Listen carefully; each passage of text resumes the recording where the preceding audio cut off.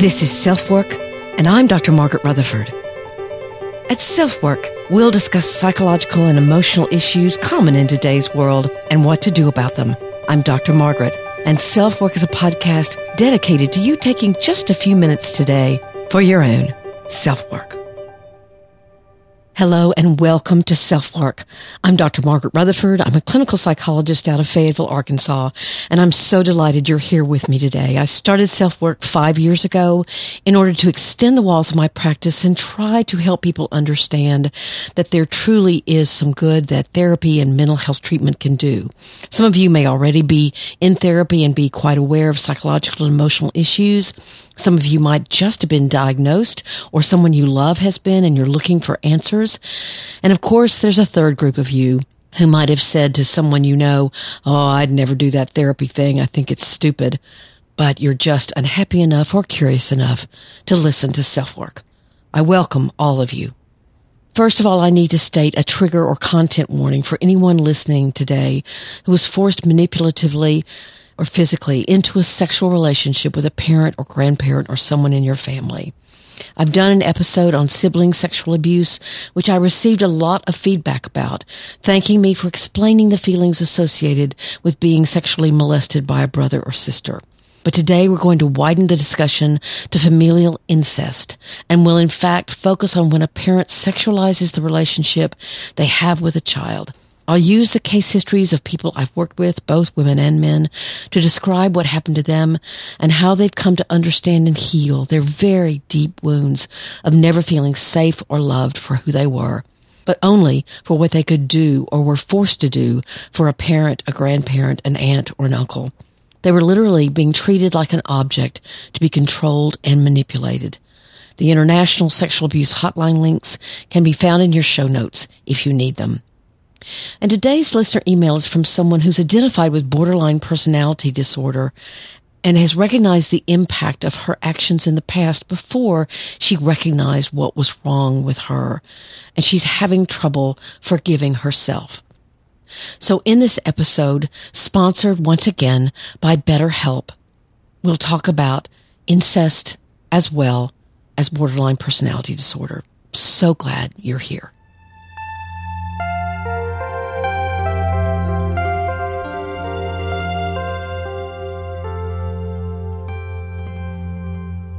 In healthy families, a child learns that adults are there to protect you. They are engaging with you as you learn and laugh and discover the world. They soothe you when you cry and teach you that bad feelings can be helped with a hug and a kiss. Innocence in these families is how life works. Incest, sexual abuse by a family member, completely destroys that innocence. From the moment you begin exploring the world, you may hear, "Give Granddaddy a big hug, your daddy's special girl, or your mommy's big boy." Then one awful day, something happens you don't understand. The look in Granddaddy's eyes is not the same as he tells you how special you are to him or that he's helping you grow up. You know in your gut that something feels different and wrong. He touches you in a way that you've never been touched. Your body feels things it has never felt. You're told to do things that you've never done. You're scared, you freeze up, you just want it to be over. Maybe you're 5, maybe 10. The next day, everything appears normal. You get up, just like every other day. You grab the Pop-Tart that Mom's warmed up, and then it's time to go to school. And you hear, "Granddad's going to pick you up today and take you to soccer practice." But nothing is normal for you anymore. You eat a little bit and head to the bus, trying to avoid the sick feeling in the pit of your stomach. When Granddad does pick you up, he's his usual jovial self. He asks you how soccer practice is going, tells you he can't wait to see your next game, and he drops you off. You're left to wonder, did it really happen, or will it ever happen again? And you pray that it won't, but you're confused. After all, it's Granddaddy. So many people believe that incest only happens in families that look chaotic or dysfunctional. This is not the case. They also think it only happens to young children. Also, not the case. 34% of all sexual abuse is incest or abuse within the family, and some statistics have that higher. Sexual abuse in a family isn't simply a story. It's a reality for millions of little boys and girls, and is the ultimate betrayal of a child.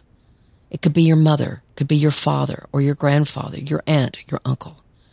Let me share a few tragic stories with you.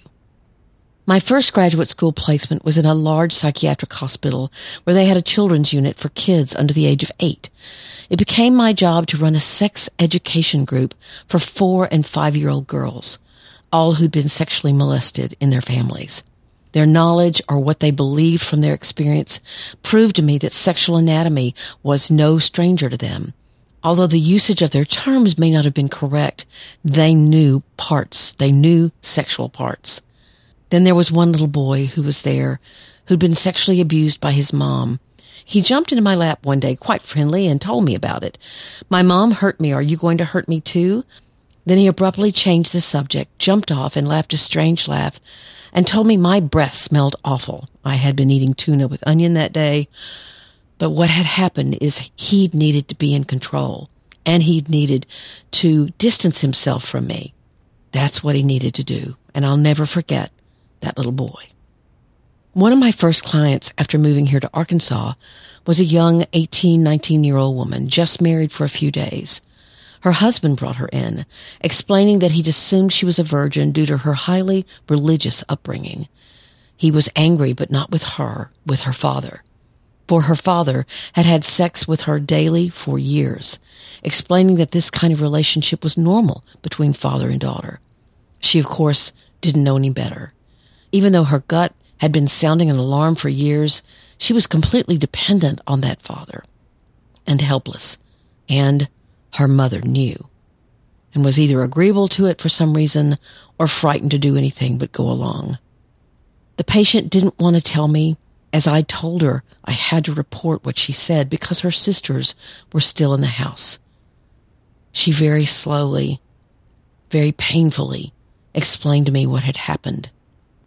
I followed up, of course, and the girls were taken out of the house, but I didn't know what had happened after that. Another person I've seen has DID, or dissociative identity disorder, which is rare. It used to be called multiple personality disorder. And it's not known exactly why someone has DID, and others may have chronic PTSD or complex PTSD, but they don't severely dissociate. In fact, there's lots of controversy that remains in the field. But often when there are multiple personalities formed, it's due to severe trauma and often ritualistic sexual abuse.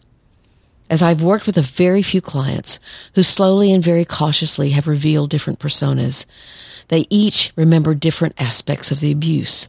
Each persona was formed or emerged due to the severe strain on the child's literal sanity at a certain age. And it's interesting because each persona may reveal that they believe they are that age. I'm 6 or I'm 16. It is when their persona emerged in order for that child or that teenager to again maintain and hold on to their sanity.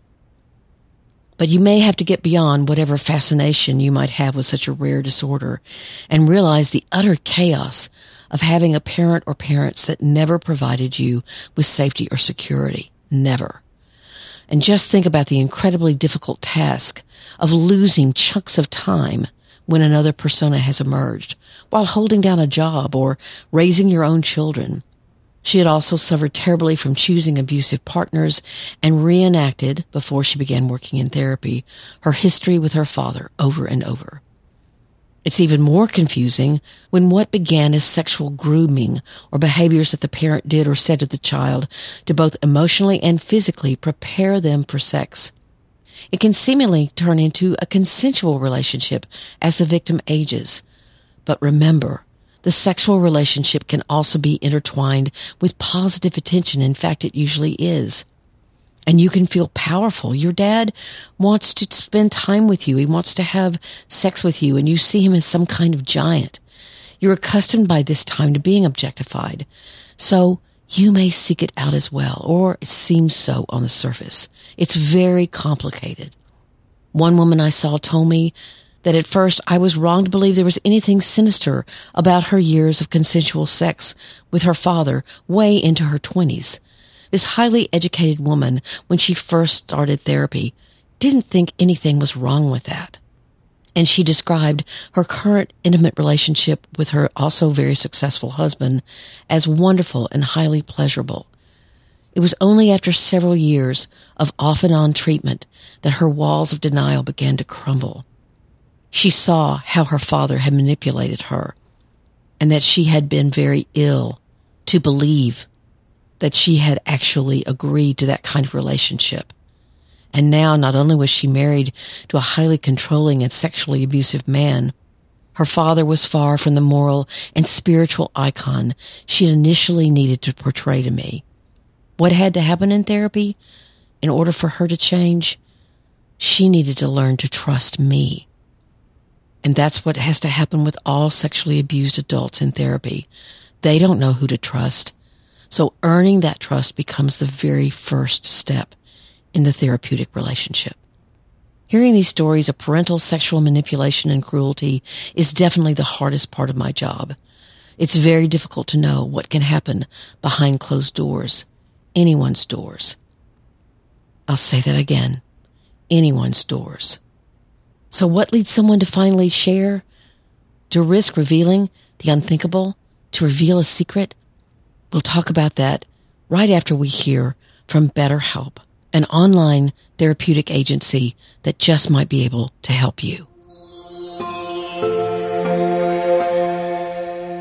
I'm always honored when one of you reaches out to me to ask, hey, could I see you?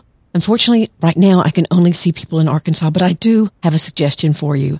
I've personally found that BetterHelp, the leading online therapeutic counseling service, is really a great option, and I've partnered with them here at SelfWork to provide you with a professional, very affordable, and trustworthy source of help, no matter where you live. In fact, BetterHelp has been a sponsor of SelfWork for more than a year, and I can't tell you how much it's meant to have their help and support here on the program. But of course, before any kind of relationship happened, I tried BetterHelp myself. They use only licensed therapists, meaning licensed professional counselors, social workers, marriage and family therapists, probably even some psychologists, and they match you up with someone likely in the same state as you if you're here in the United States. But I want to talk about what really stood out for me. I saw 2 different counselors, or I didn't see them, but I worked with them. For one thing, it was very convenient, and they both tried their best to meet my schedule. The second thing was, those of you on the podcast often write reviews or send me emails that say, hey, I really like that you make direct suggestions on what to try. Real, tangible recommendations. And the 2 counselors I tried did that as well. It's not that empathy and a listening ear isn't valuable. Sometimes we all can benefit from working through emotions in a safe relationship. However, I believe you get hope when you see yourself handling emotions that previously you couldn't, or maybe you speak up in meetings where before you didn't care enough to, or maybe your confidence was shot. You want to be able to see real change in yourself. Both of them actually offered worksheets for me to use to get a little deeper into things outside of the session. So I walked away with ideas. We're still in the middle of a pandemic, and everyone's lives have been challenged to a lesser or greater extent for a year or more. So that's the backdrop we all have to deal with, and BetterHelp wants to be there for you. But also, because you listen to SelfWork, you do have a really good offer for them. You'll receive a 10% discount on your first month of service if you use this code. TryBetterHelp.com/SelfWork. That's TryBetterHelp.com/SelfWork. And you'll find a counselor uniquely chosen for your preferences and needs. And then, of course, write me and let me know how it goes. If your first counselor isn't a great fit for you, they'll find somebody else, just like in non-online therapy. And after all, so many counselors are only working online these days, and BetterHelp isn't expensive. So try BetterHelp, because reaching out can be so vital to your mental health.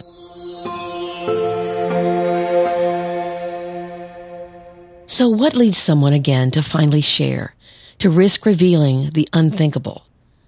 The shame can feel intolerable and you're propelled to risk.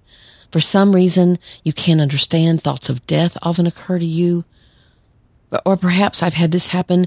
Someone comes in because they've innocently told someone else what happened, and the look of sadness or surprise in the other causes them to question, wait a minute, maybe something was wrong. Or your children get to be the age that you were when the abuse began occurring, and you realize how frenetic and unrealistic your protection of them is. You fear that something could happen, and you know that they're safe. Your partner asks, where does all of this anxiety come from? And you remember, or you tell them. And as an adult, you find yourself in a therapist's office revealing what happened very slowly with confusion and shame. I hear things like this. I don't get the way I feel about him. I remember what he did to me, but there are also some really good memories. I loved going fishing with him. He taught me about the kind of bait to use. Why did he have to ruin everything? Or, I dread going to Christmas every year because my uncle's there, and I'll see that look in his eyes like he's remembering. I feel dirty. But guys don't talk about this stuff, so I don't know what to do. Why doesn't a child reveal that their sexual abuse was happening as it was happening? There are many reasons. Shame, fear of punishment, being actively threatened with harm or harm to the rest of the family, feeling blame, and frankly, sometimes not realizing there was anything wrong. There are lucky children who tell and are not only believed, but immediate action is taken to protect them from harm. Being believed can be very healing. But if a child tried to tell and is ignored or not believed, this child's life can become more of a hell than it was before, because the abuse is highly likely to recur. And they are sunk. They are ignored. They are neglected. They aren't believed. And many adults have told me that's almost worse than the abuse itself. If the revelation is in adulthood and again is denied or ignored by the family or by the abuser, the abuse just sits there, sort of like the proverbial elephant in the room. I've had people who've told their families what happened, and their families have not believed them and wants them to act as if nothing was ever wrong. Any information that doesn't fit in with what the family believes themselves to be or what they need to look like to others isn't welcome. The loneliness of that child or that adult is devastating. Sexual abuse is about stealing power, and healing is about taking it back. So how do you heal from sexual trauma caused by incest? First, there's a lot of grieving, and that can include feelings of rage, fear, emptiness, abandonment, unfairness, having to fight dissociation due to the strain, and sadness, so much sadness. Second, a therapist can use various trauma techniques, such as EMDR, hypnosis, neurofeedback, all geared to help you remember the events without experiencing as much emotional reactivity to them. They need to be trained in those techniques and have experience using them. In my work as a therapist, patients have also used various methods of honoring themselves and their stories, through not only talking about what happened in detail, but by drawing or creating a poem or a song, by journaling and putting together the puzzle pieces. Again, those trauma techniques can be very helpful in that.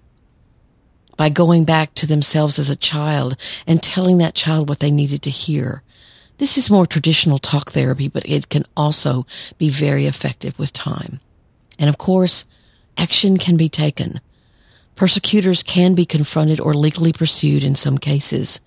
This needs to be discussed in detail on how it will be healing for the patient. I've known of one, and I've been working in this field for 30 years, one abuser who was confronted and admitted what he'd done to the whole family, and actually had already been in treatment. He was able to very gradually win back his stepdaughter's trust, but it took a lot of time. Other members of the family were pushing for a quick reconciliation. The last thing you want to do is re-victimize yourself. So you need to take it in your own time. Your expectations and the expectations of your family need to be negotiated so you don't get hurt once again.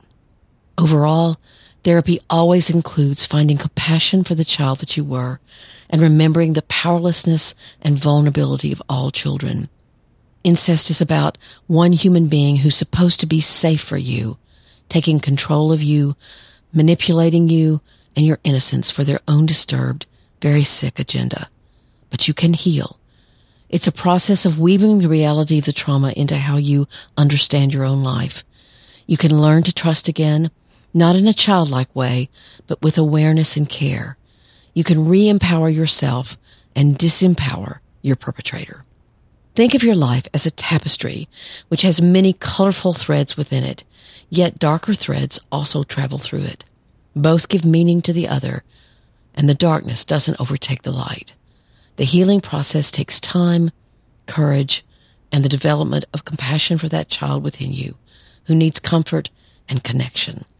That child needs understanding and a way out of carrying such a lonely burden. The child needs to know they never were and never will be at fault. That child needs to believe in their own innocence.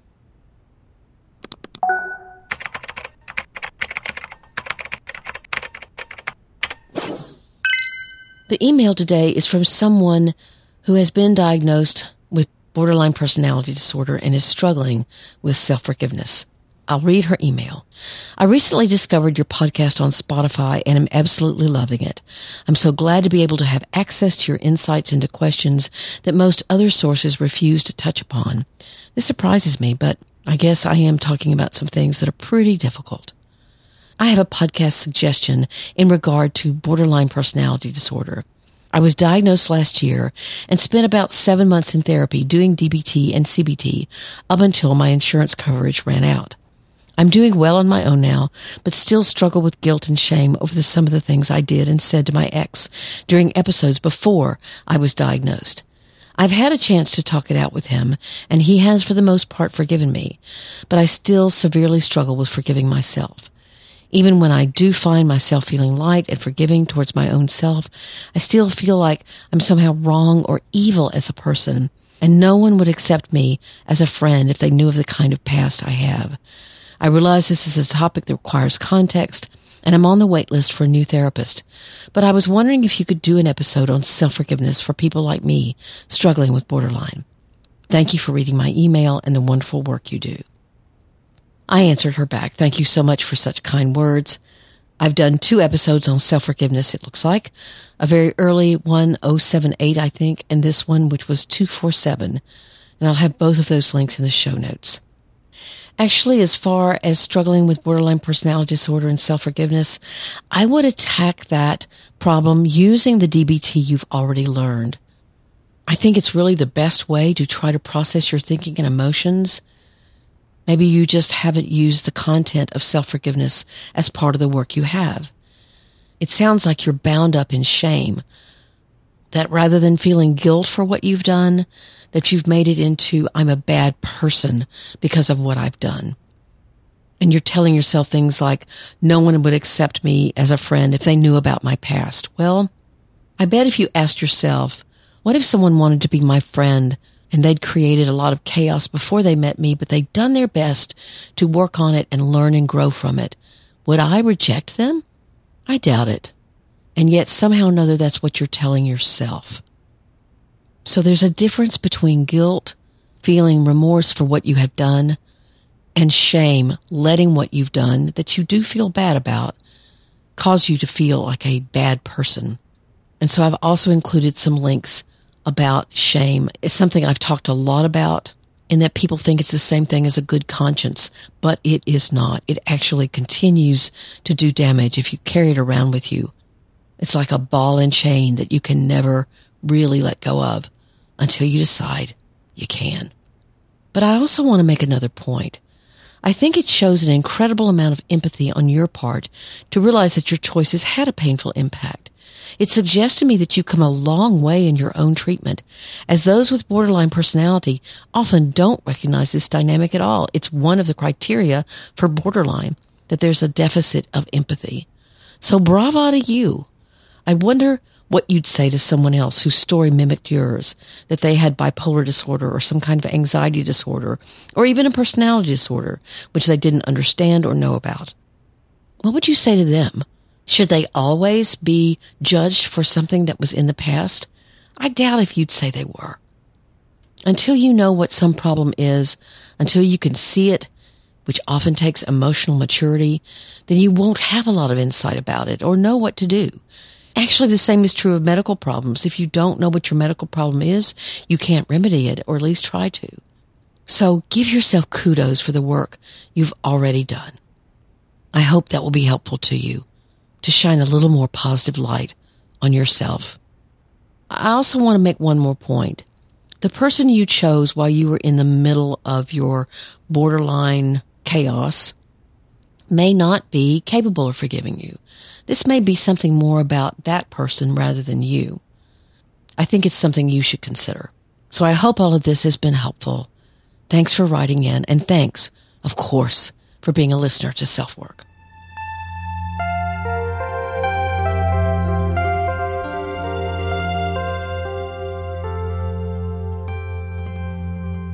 Thank you all for being here today. I've listed several excellent books that might help you if you've been sexually abused. Many rape crisis centers also run free groups for victims, as do individual counselors. And there are chat groups on Twitter using the hashtag CSA. I appreciate so much you leaving a review wherever you listen, but especially on Apple Podcasts. I haven't gotten one in a while, so I would love to see some more written reviews. I love to see what you like about SelfWork and how I could improve the podcast. My book, Perfectly Hidden Depression, is also available, and I'd love ratings and reviews about that if you're one of the people, the many people, who have read it and learned from it. For those of you who don't know about it, it's for anyone who has to maintain a lot of control over their life, cares desperately what other people think about them, may want their life to look perfect or be perfect, and the destructiveness that can be such a entrenched part of that, the shame and the fear, like this listener email, the shame and the fear that can be governing your life. And it offers a way out. You can email me at askdrmargaret at drmargaretrutherford.com. My website is drmargaretrutherford.com. And if you subscribe there, you'll receive a weekly newsletter with my weekly podcast and blog. Or you can certainly subscribe wherever you listen to SelfWork, and then you'll be alerted to this podcast every week. Again, thanks so much for being here. Take very good care. I'm Dr. Margaret, and this has been SelfWork.